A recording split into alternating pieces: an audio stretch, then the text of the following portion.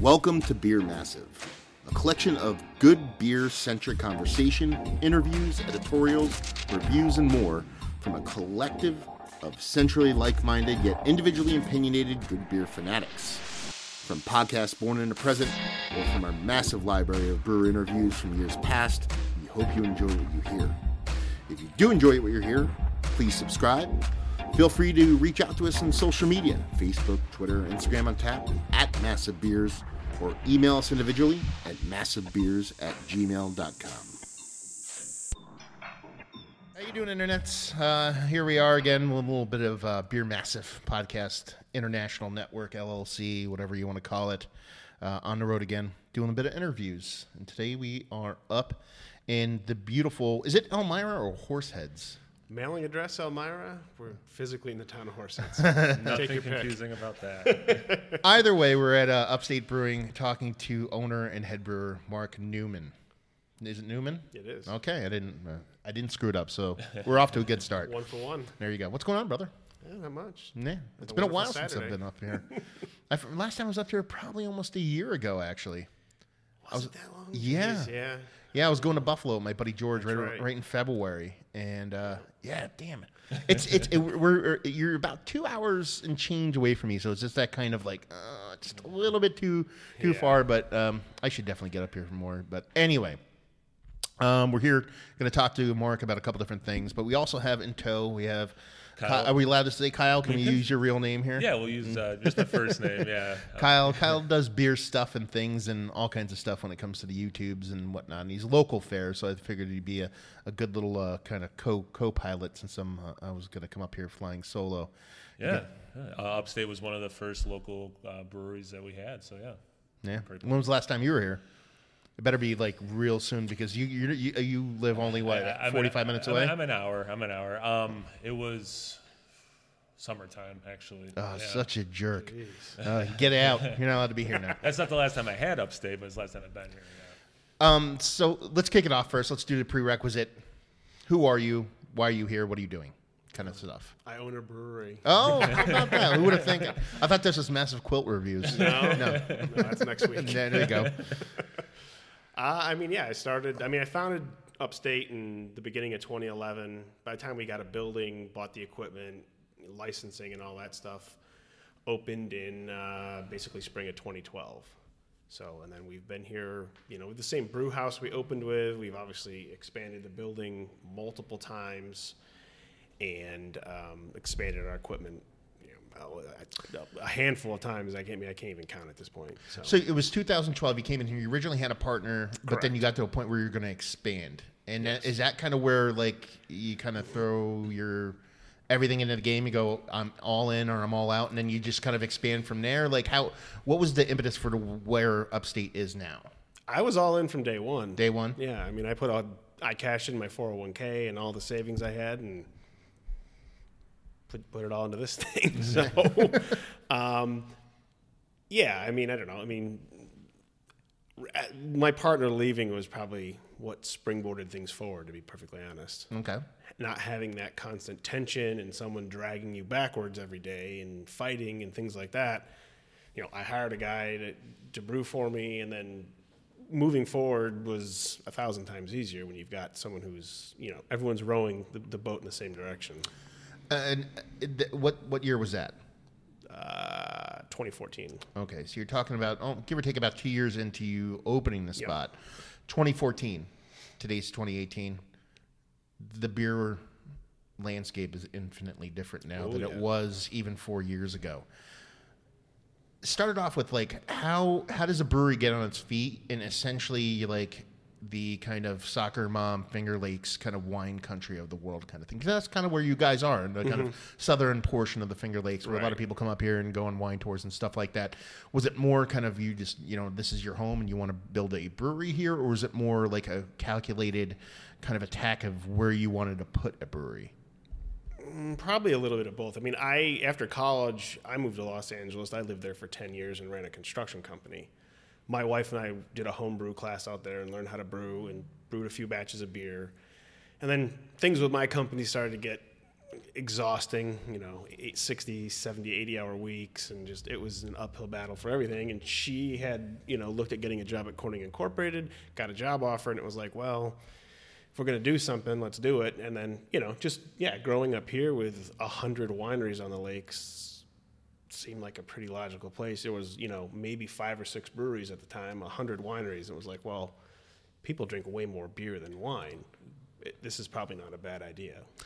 Now, you said you went and took that homebrew course. What was the reasoning behind it? You just were interested in it? I've always loved beer, especially craft beers. And, Los Angeles wasn't exactly a hotbed of craft beer when I lived there, but it was, it was definitely on the forefront.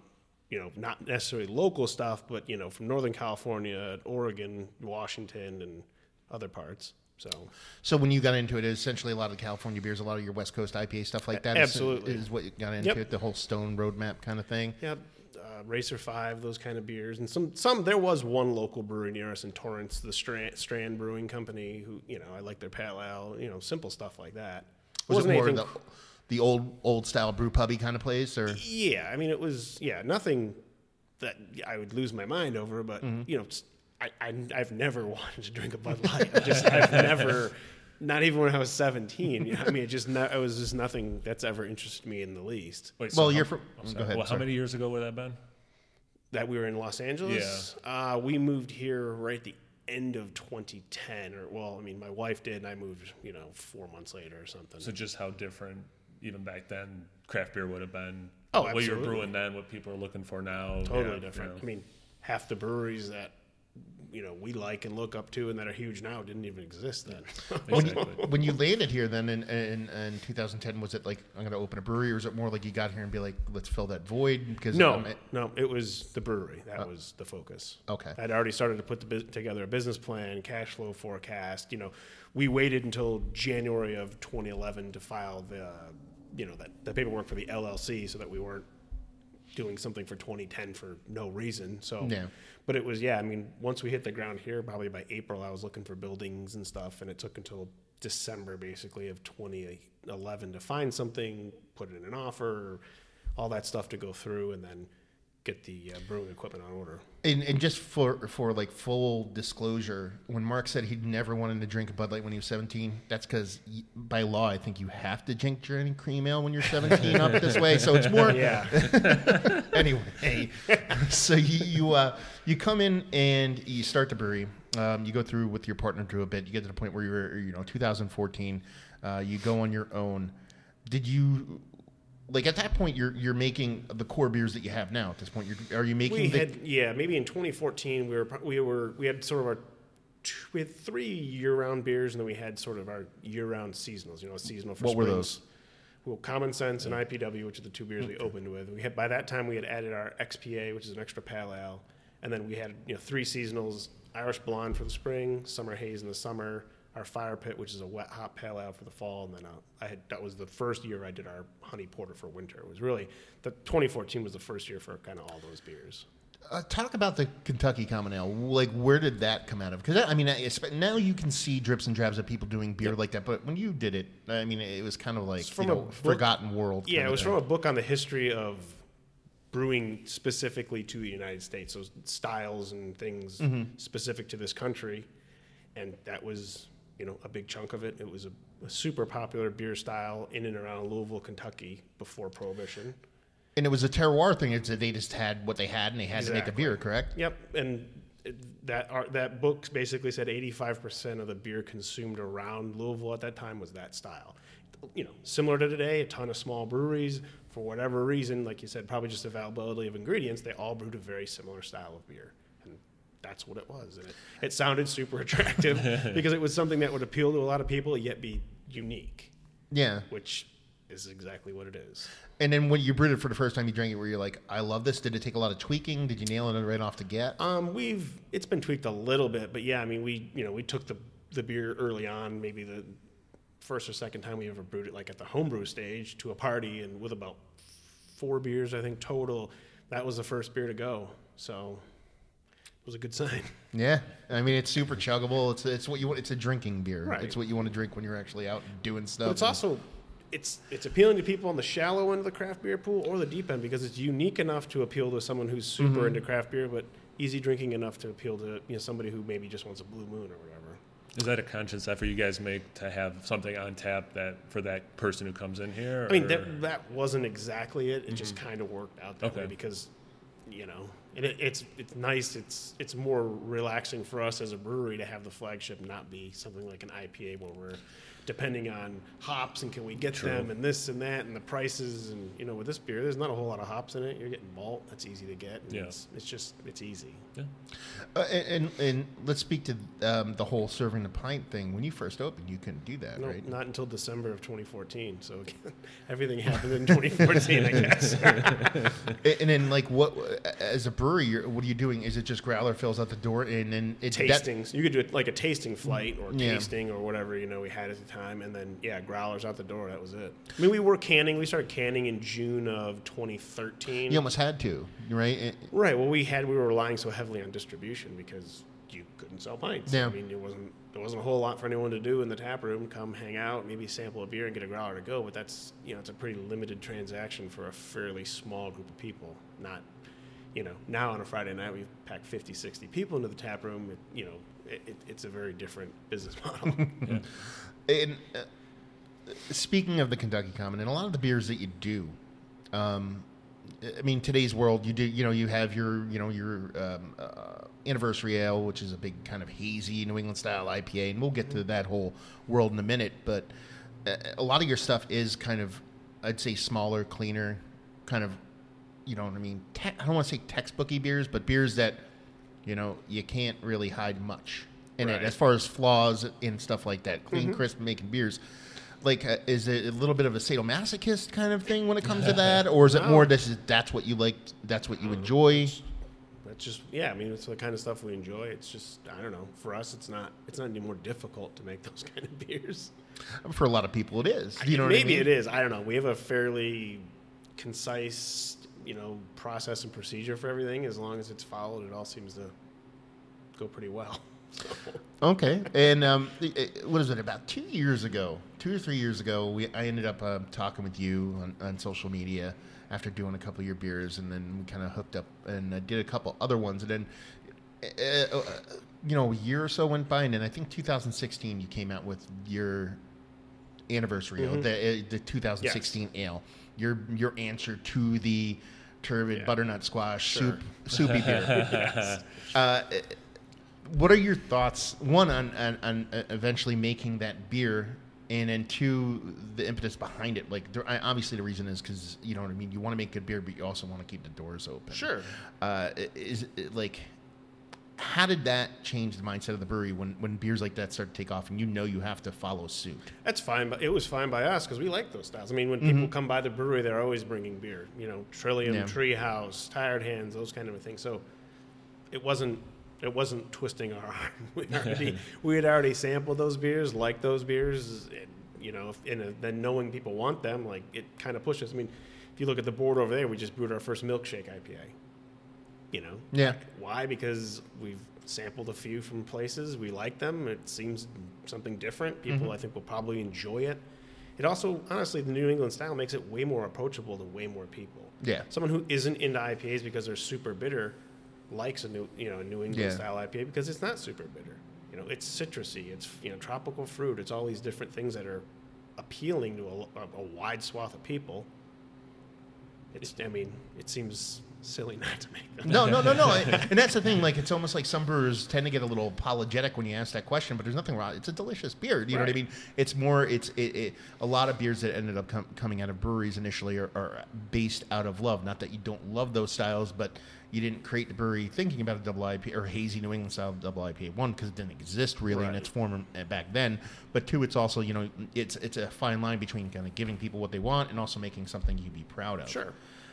The reason why I brought it up was that a lot of people, when they end up making that beer, they try to make somebody else's beer, and they chase specific things, whether it be hops or whatever. You kind of went in a little different direction with that. You went with a hop, right? That Pecco hop, I think, is what. That's in our double. That's the double. IPA. Is that the double? Okay, speak to that when it got, comes to like the big double IPA. I mean, that's got Pico and Azacca, which are dwarf hops from a hop farm in Washington.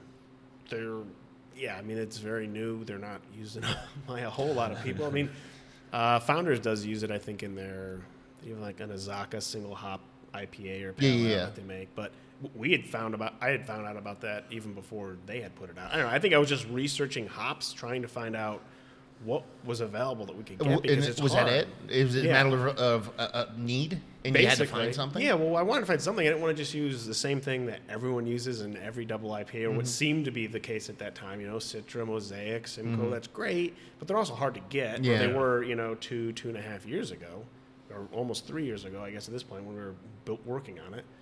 It was tough to get that stuff, and it was super duper expensive, and we didn't have everything on contract. So if you don't have it and you can't really get it or not get it easily, it makes it tough.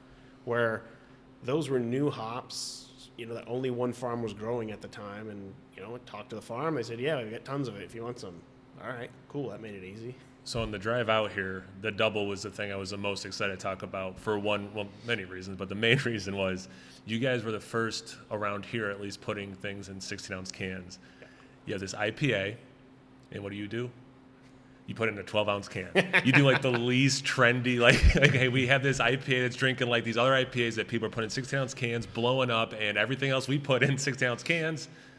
But it wasn't just like a screw you industry thing. It was simply availability. Right, yeah. We use mobile canning guys, and we rely, or at least at the time with the company we had, we relied on them getting the bright cans that we would then label. And at the time, 16-ounce cans were so hot, they were almost impossible to get. And he, for, a 4 or 5 month stretch, couldn't get any. And it was like, well, we got this beer coming out in another month. What are we doing here? And again, my hands were tied. The only option we had was 12-ounce. Obviously, since then, we've gone to 16s, just like everything else we do. But at the time, it was just a matter of what we could get our hands on. I mean, that's the thing with hops, grains, and equipment, and a lot of stuff is we're small. We don't have a lot of leverage or any most of the time. We're not flush with cash, so it's hard. You have to kind of get what you can get when you can get it, and it doesn't always end up with us the best stuff ever. It's fun because you're damned if you do, damned if you don't in that, because the 16-ounce can became popular because of necessity, because people wanted to put beer in cans and they had to use 16 ounces. They had to. Yep. And then it became like a kind of like a mark or a monument to like the double IPA, and then it was like, okay, now the thing that they couldn't get rid of, now we have to use the other thing, or some crazy 20-ounce cans like your whatever, and it kind of flips the script back and forth. You talk about availability when it comes to like the hops and cans and malt and all that kind of stuff. New York has a rich history in making malt and hops and all that stuff. Some is coming back, pre-prohibition stuff mostly, a little bit of funky stuff too. Do you try to source New York ingredients as much as you can, or do you try to stay consistent as possible and then source where you can get it? We try to stay consistent. I mean, for the majority, our sort of flagship beers, or year-round beers, whatever you want to call them, they've had kind of the same hop and grain bill since the beginning. We're not going to really change it. But again, we do so many one-off IPAs now that we do source, a good bit of hops locally from, 2 different hop farms that we work with, for pellets throughout the year. Then we get, wet hops from both to do pale ales, wet hop pale ales in the fall. And then, we just got an order of grain delivered yesterday from a local malt house. So we're getting something. We're not a farm brewery. We're just a regular microbrewery. So we're not required to, but at the same time, we want to use stuff because it's neat. It's different. It's fun. And the hops we've gotten locally have actually turned out to be really good. So it's, it's a win-win at that point. What's the hardest thing for you guys consistency-wise? I know, like, you're talking about, like, you keep the ingredients the same as they were ingredient-wise on your kind of core beers. But, grain and hops aren't static. They change in themselves. So you have people who want the same beer over and over again, including yourself, but at the same time, you're not working with it in a vacuum. Right. Like, what kind of challenges do you meet with that kind of stuff? I mean, stuff changes over time. It's not the end of the world. Honestly, we try to adapt as best we can. I mean, again, that's the other sort of blessing and curse. The blessing side of the IPAs is that they aren't the same every time, If every 2 weeks you have a new IPA, people aren't expecting the same thing. So because quite frankly, it happens all the time. It happened for like 3 months in a row that every week I placed a grain order and every week they were out of something. So you have to yeah, I can't just say, well, we'll hold off on that for another 3 weeks. You know, you got to pick something that they have in stock that's close to what you want and go with it. And luckily, you know, it's all been for the IPAs. So, yeah, if it's not, it's what we had in mind. What, you know, no one knows what's in our heads, so they're not expecting something different typically when they walk in the tap room.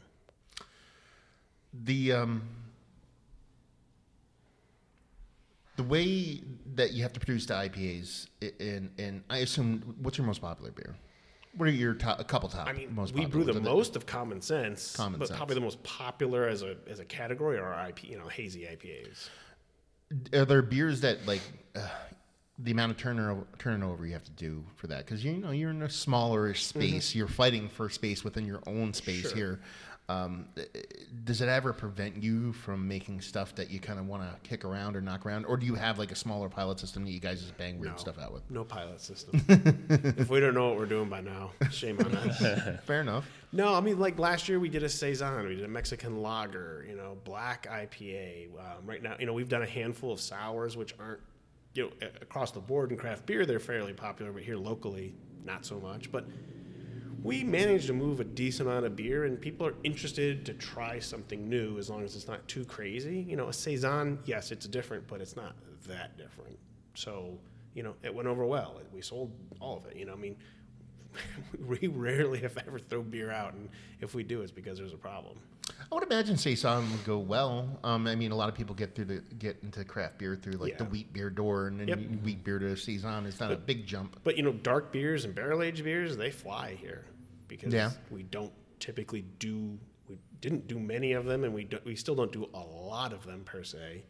But they, you know, we sell out of that stuff in the blink of an eye. Well, let's talk to that. You're talking about stuff flying off the shelves. How has this area kind of treated you guys from like opening and whatnot, from like both like the government side of things to the people side of things? The government side of things is easy. I mean, the town of Horseheads, who, you know, kind of governs us here, is easy to work with. They're very business friendly.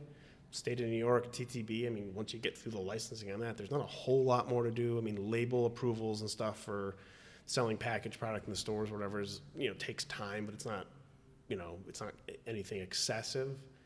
But overall, I mean, from that side of things, it's been fine. And you know, over the years, we've grown slowly. We've added beers slowly. We've added equipment slowly. We've done everything almost painfully slowly to some degree. And we've built our, you know, customer base in the same manner, where now we have a pretty robust customer base, so that it makes it easier for us to then try new things. Where, you know, if we tried that 6 months in, there's no way it would have worked as well. Just the business model is different. We've also we've just built up, you know, customers over time, and we've built up a reputation of doing things well, whether it is IPAs or, you know, dark beers or whatever. At this point, people seem to trust what we're doing. Now, the building you're in, you've been here, like you said, you know, you had your 2012 to 2014, things kind of changed from there moving forward. I'm assuming your business plan, where you thought you'd be in the beginning, is you're way different place now than where you thought we'd be, or you're kind of on track with what I mean, from a growth standpoint, we're not probably as big as I had thought, but as a business model, it's very different, because when I went into this, you weren't allowed to sell pints here. So my idea was never that, hey, we're, you know, a third of our building would be tap room and we'd rely on walk-in business for the bulk. It was more a plan based around, you know, being, obviously with the name Upstate, appealing to a wide range of New York, anything north of Westchester, if you want to say, and that we would wholesale and sell through distributors throughout the majority of Upstate. And it's just, we've gotten out of so much of that and pulled it all back in here. So into the growth point, like what do you guys, because I mean, last time I talked to you, last time I was here, it was a lot of like, you know, just kind of fitting stuff where you can find room. You know, you just we're talking about, you just got a fooder in, and you're expanding. Is there plans to, because you're kind of, we are squished in here, not just the building, but also like the outside, the property itself. Yeah, we've built is basically to the limits of where we can build. So I mean, I'm looking at upgrading. And there's room to grow. There's still room to grow. Oh, for sure. I mean, I'm looking at I'm literally spent yesterday on the phone for a couple hours talking to people about getting a larger brew house in here, and, you know, having it basically custom made with our lower ceilings and whatnot to pump out more beer. You don't want to move? It's not that we don't want to move, but the cost of moving is so prohibitive. You know what I mean? We've been fighting, we've been paddling upstream since the day we opened, and kind of, midway through 2017, we got to a fairly comfortable place where we've got steady business. We're doing can releases. It's, we can kind of take our heads up and have a moment of breath and not just be going 1,000 miles an hour, 24 hours a day. You don't want to go back to that. Well, it's not that we don't want to go back to it, but at the same time, I've expanded this building and added equipment. We got to start paying this stuff off too, because it's hard to have, $500,000 in loans here and then be like, hey, give me another $1 million or $1.5 million for over here, because, moving into this building was a challenge because it wasn't a brewery, it was a catering company, and then we've had to adjust and tweak and put so much money into changing the building that if we moved, I don't want to go into another building that was something else. I would rather build from the ground up, but by the time you buy the land and clear it if need be, or remove whatever building's there and then build that and then get your at the same time keeping this place afloat and right, running exactly. it. But it's a lot of money, and then I don't know, it's a small area here. Horseheads, Elmira isn't, it's not Buffalo with 1.5 million people or whatever. Like, just because we grow and have a facility that's 2, 3, 4 times bigger doesn't mean we're going to get 2, 3, 4 times as many people in here necessarily either. And that's the thing too. Do you want to be one of those people? Do you want to end up being like a brewery that expands beyond the state and you know what I mean? Or do you want to be Elmira's brewery? Do you want to be? I don't mind being regional. We have distribution in Rochester, a little bit in Buffalo, a little in New York City still, Binghamton, and here. And that's enough. I mean, I don't know. Every day you see breweries that have expanded too much. They seem like they're, imploding in on themselves. Yeah, no. Like, once you get so big, then you have to cover that nut every month. And you have to sell beer. And you have to do this. You have to hire salespeople and do this and that. It's just... And then you're not brewing. You're not right. You're chasing something else at that point, where now we're in a pretty comfortable spot, literally here in this building and on this road, and then just as a business. And it's not... Yeah, I mean, do I want to grow? Yeah, I'd like to grow a little more because there's demand. There's more demand than we can produce at this point. But at the same time, that's a good place to be. Yeah, it's a weird. I don't want to call it a stigma, but there's so many great breweries out there that, like the New Glarus of the world, the Odells of the world, they just want to be a great brewery, not worry about becoming the king shit of fuck mountain. You know what I mean? Like, right. And just being like mass produced craziness. Well, and quite frankly, I want to keep the business strong so that in 3 years, when things maybe start to shake out, we're still alive. I don't want to be to a point where we have some unreal expectation of revenue and things, and then when that falls off by 50%, we're screwed and we're no longer in business, because that kind of defeats the purpose. And that leads me to the next question I was going to ask. Is perfect. Is like, where do you see all this going? Like, what's your theory? I have theories. I'm sure Kyle has theories. Where do you see this going? I mean, there's going to be a fallout at some point. Probably, I mean, there's already been a handful of breweries. I mean, I just read an article this morning that New Belgium laid off people this week. Yeah, Smutty Nose is at auction. Right, exactly. Like, how crazy is that? Exactly. That's hard to comprehend. I mean, not to go back, but like 7 years ago, Smutty Nose is going to be everything. Like what? Yeah. And that's the thing. Like, I don't think you'll have an issue. And by you, I mean your kind of brewery. I personally think that it's all going to become hyper regional, and everybody's going to have their core center areas. Yeah. Whereas like places like Smutty Nose, who tried to get to the Sierra Nevada level, those are the ones, unfortunately, probably going to fall by the wayside, that are not big enough but not small enough to take it back. Right. Yeah, I agree 100%, because even that brewery going to auction, who's interested in buying a brewery with that kind of capacity? For millions and millions and millions of dollars, I mean, they just prove to you that you can't do it and make money. So, that's actually one of the saddest theories that I have, is that like you had like a lot of the bigger companies, your Miller Coors, AB, InBevs of the world, they were getting to the point where they were kind of in a bidding war for buying places, whether it be Ballast Point or whatever. That now it almost seems like they're like, okay, let's just wait it out, and then when these breweries fail and go to auction, we can buy them for pennies on a dollar and get into the door that way. Instead of buying a brewery for $1 billion, we'll just wait till they kind of fall off, and then we'll pick up the scraps. But it's going to happen, whether it's beer or cars or computers. I mean, you have the top of the bell curve, and then it goes back down. I mean, it's just the way it always works in every industry. So it's going to happen. And I mean, we lost a brewery here locally, Birdland. They're gone. Another one up by the lake, Heavily, now has switched from being a brewery to essentially just an event space. Like Nedlow up near Rochester, which was, won an award at GABF that 2 was weeks a weird earlier, one. and then announced they were closing. It's like, holy shit, you know.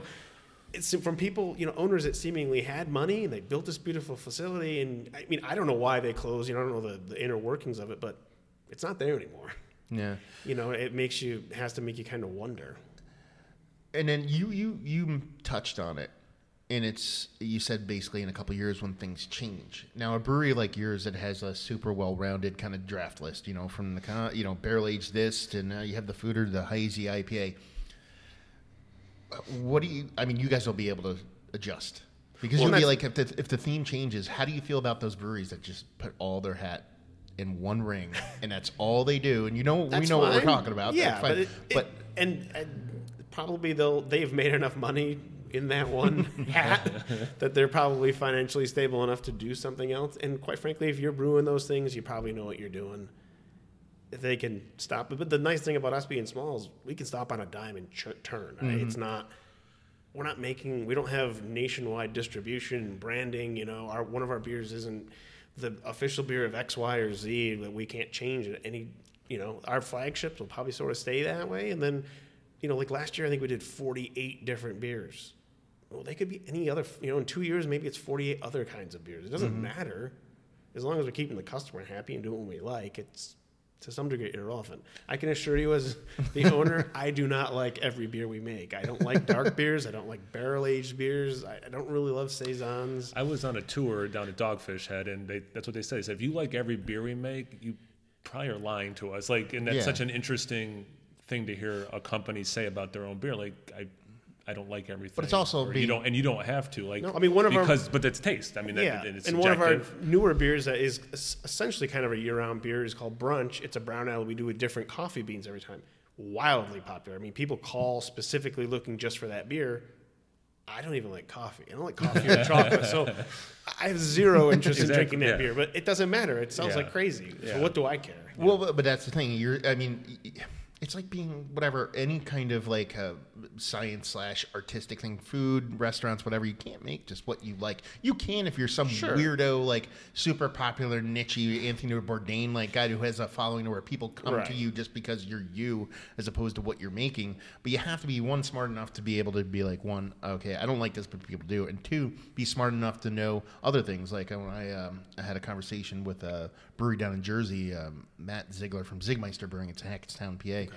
Or New Jersey, and he was like, I can't grasp. He's from a traditional brewing sense, the German kind of brewing area or whatever, expertise, and he's like, I don't get how to make a really good hazy IPA, so he hired somebody. He was smart enough to know he didn't know how to do that. Hire somebody that knows how to do it. So you have to be able to know what you want to be and what your limitations are or where you want to go with it and understand the market rather than being super pig-headed and just doing one thing. And yeah. And again, that goes to, the guy Mike I hired to brew now. He is into barrel-aged beers. He does like coffee. It's nice having that. I can't believe you don't like coffee. That's the biggest thing to come out of this whole interview. But that's a good compliment. And that's, again, is how we work together well. Do you not like bacon and sunshine, too? Those two things I do. Okay. Puppies are okay. Yeah. But it helps because... Yeah, like I said, in 2014, I brewed honey porter for the first time, but I honestly didn't know what the hell I was doing. I don't like that. I'm not going to drink a porter. I'm never going to put money down to drink a porter, ever. So was it good the first year? I don't know. It sold, but, I'm sure it wasn't. We've tweaked it a ton since, and it's seemingly far better now to everyone. So, but it's those things where he's got a better sense of those kind of beers because he knows what he likes. He likes barrel-aged. He likes, milk stouts and things along those lines. I just don't. I'm a 5 to 7% IPA pale ale guy, and that is it. And I've pretty much been that since I first started drinking beer. Let's talk about that. What do you drink besides your own beer? Like, are there breweries out there that really turn you on? Like, whether it be locally or nationally or anything like that, you're like, man, this is my jam. Trillium, Treehouse, Tired Hands, all that kind of stuff. Obviously, or maybe not obviously, but yeah, those kind of things. I like breweries that, the newer breweries, like Equilibrium in New York, Hudson Valley, Suarez, those kind of places. like Hudson Valley does really unique, weird sour beers and stuff. Like that's not something you typically found in New York at, a year and a half ago. Yeah. It's cool. I'm not going to drive 4 hours to get it, but when our customers want to go do that trip and bring them here, I'm happy to drink them. But yeah, there's tons. I mean, there's a ton of breweries I enjoy and respect. It's when I'm here 7 days a week most of the time, or if I'm not here, I'm at home working. There's not a whole lot of free time to go places. So I mean, I haven't been to another brewery in I don't know, a year and a half, maybe 2 years at this point. Yeah, but we're lucky enough that we have awesome customers that bring us beers from not only the Northeast, but a lot of them, travel for work and things and bring back beer from all over the place. So we get to try way more beer than I ever expected. I love that you left a construction job for the hours. That working, but when it's your own business, I'm Exactly. just teasing. Obviously, no, it's a completely different thing. that working for a living, man, that gets old. It doesn't get old when you like what you're doing, though. That's the thing. That's the difference. You probably put in the same amount of hours here now, but maybe more. But it definitely comes off a little bit tastier in the end. Absolutely. Yeah. It's just, again, I'm not reporting to someone per se, other than the bank at the end of the day, or my Wait, you're not wife. married? We all have. I was going to say, we all have a boss. Yeah. Exactly. But that's, what I mean, there's a lot less pressure involved there than there was in the business I ran before. So, I mean, we kind of touched on it, but moving forward, like Upstate, like what do you guys have going on, like in the immediate future? This year, maybe touching it next year. Is it just same kind of keeping the same thing keeping your going? head down Yeah, I and mean, we banging out got beers? again, we got a new canning company, so our cans are right now, and that was a huge hurdle for about half of 2017, which. You weren't happy with your cans? Nobody was. No, Yeah. It was just a mess, and we were tweaking everything we could tweak on our end and trying to solve this problem that was really never our problem to begin with. And now that that's right, it's a huge relief, and then we can go forward hammering it out. I mean, from the middle of December till the first week of February, we didn't release any cans. Oof. So for us, that was a long, because we were releasing them like once to twice a month for a year and a half clip. And then we just had to stop. I couldn't keep doing the same thing and expecting different results. And now that we have a new canning company, it's a huge, huge, huge weight off my shoulders that it's right. Everyone's enjoying the cans. Everything seems to be working out perfectly the way it should. Good. So now it's a matter of we've landed a bunch of hops, the second half of 2017, so we're loaded with stuff for IPAs. But we want to get like you said, we got a foeder delivered a couple days ago. We want to get into doing some aged sours. We've got a bunch of beers sitting in barrels now. I've got another beer on the schedule for March that we're going to put in barrels. So trying to expand some of the other offerings that we have to diversify a little more what we're doing. And just to do stuff, again, that we like. I don't love the barrel-aged stuff, but I love, a sour, an aged sour. It's definitely right up my alley. So it'd be cool to make one. No, exciting. Fooders are fun, man. Stuff Be you can interesting. toss in there. Are you gonna do some non-sour stuff first to just kind of get some wood imparted, or are you just gonna throw Go stuff for in it. there and go in there? Yeah, full on let's get some yeast and bacteria and just let it go Exactly. ape shit. Pretty much. Yeah. See what happens around Christmas time. When you drink when you drink sours, who turns you on? Is there specific breweries, or is it the prerequisite Cantillon, Trefontaine kind of thing? Yeah, I mean, it's just, Trillium does a lot of their soak beers and different things. I like those. The stuff from Europe, some of it's hit or miss for me. A lot of it depends on the specific strains of Brett they're using, whether it's super funky or less Are you more funky. funky or sour? I like more sour. Okay. I don't mind a little funk, but not too much. And you get that Barnyard Band-Aid kind of. I love that shit, man. See, I don't lean that direction. I like funk, but I like the tartness that comes along. So you with like the Cascade enamel ripping? Yep, absolutely. The brewery makes a lot of good stuff, and I mean there's definitely a lot of stuff from Europe we've gotten to, lambics and whatnot, and different stuff. But my wife likes them, I like them. Pretty much everyone that works for me likes them. So why not give it a shot? Who would have thunk it make beer that people like? This is a weird it's a novel concept, idea. man, but I mean, if it works, it works. So yeah, man. Tell people where to find you. How do they find you on the internets, on real life? How do they do all that stuff? I mean, social media, it's all at Upstate Brewing. Website's upstatebrewing.com, and then we're here on Lake Road in Elmira 6 days a week. 6 days? What, Mondays off? Yes, got to have at least a day a week where I can clean the draft lines and Good answer. Catch up. Good answer.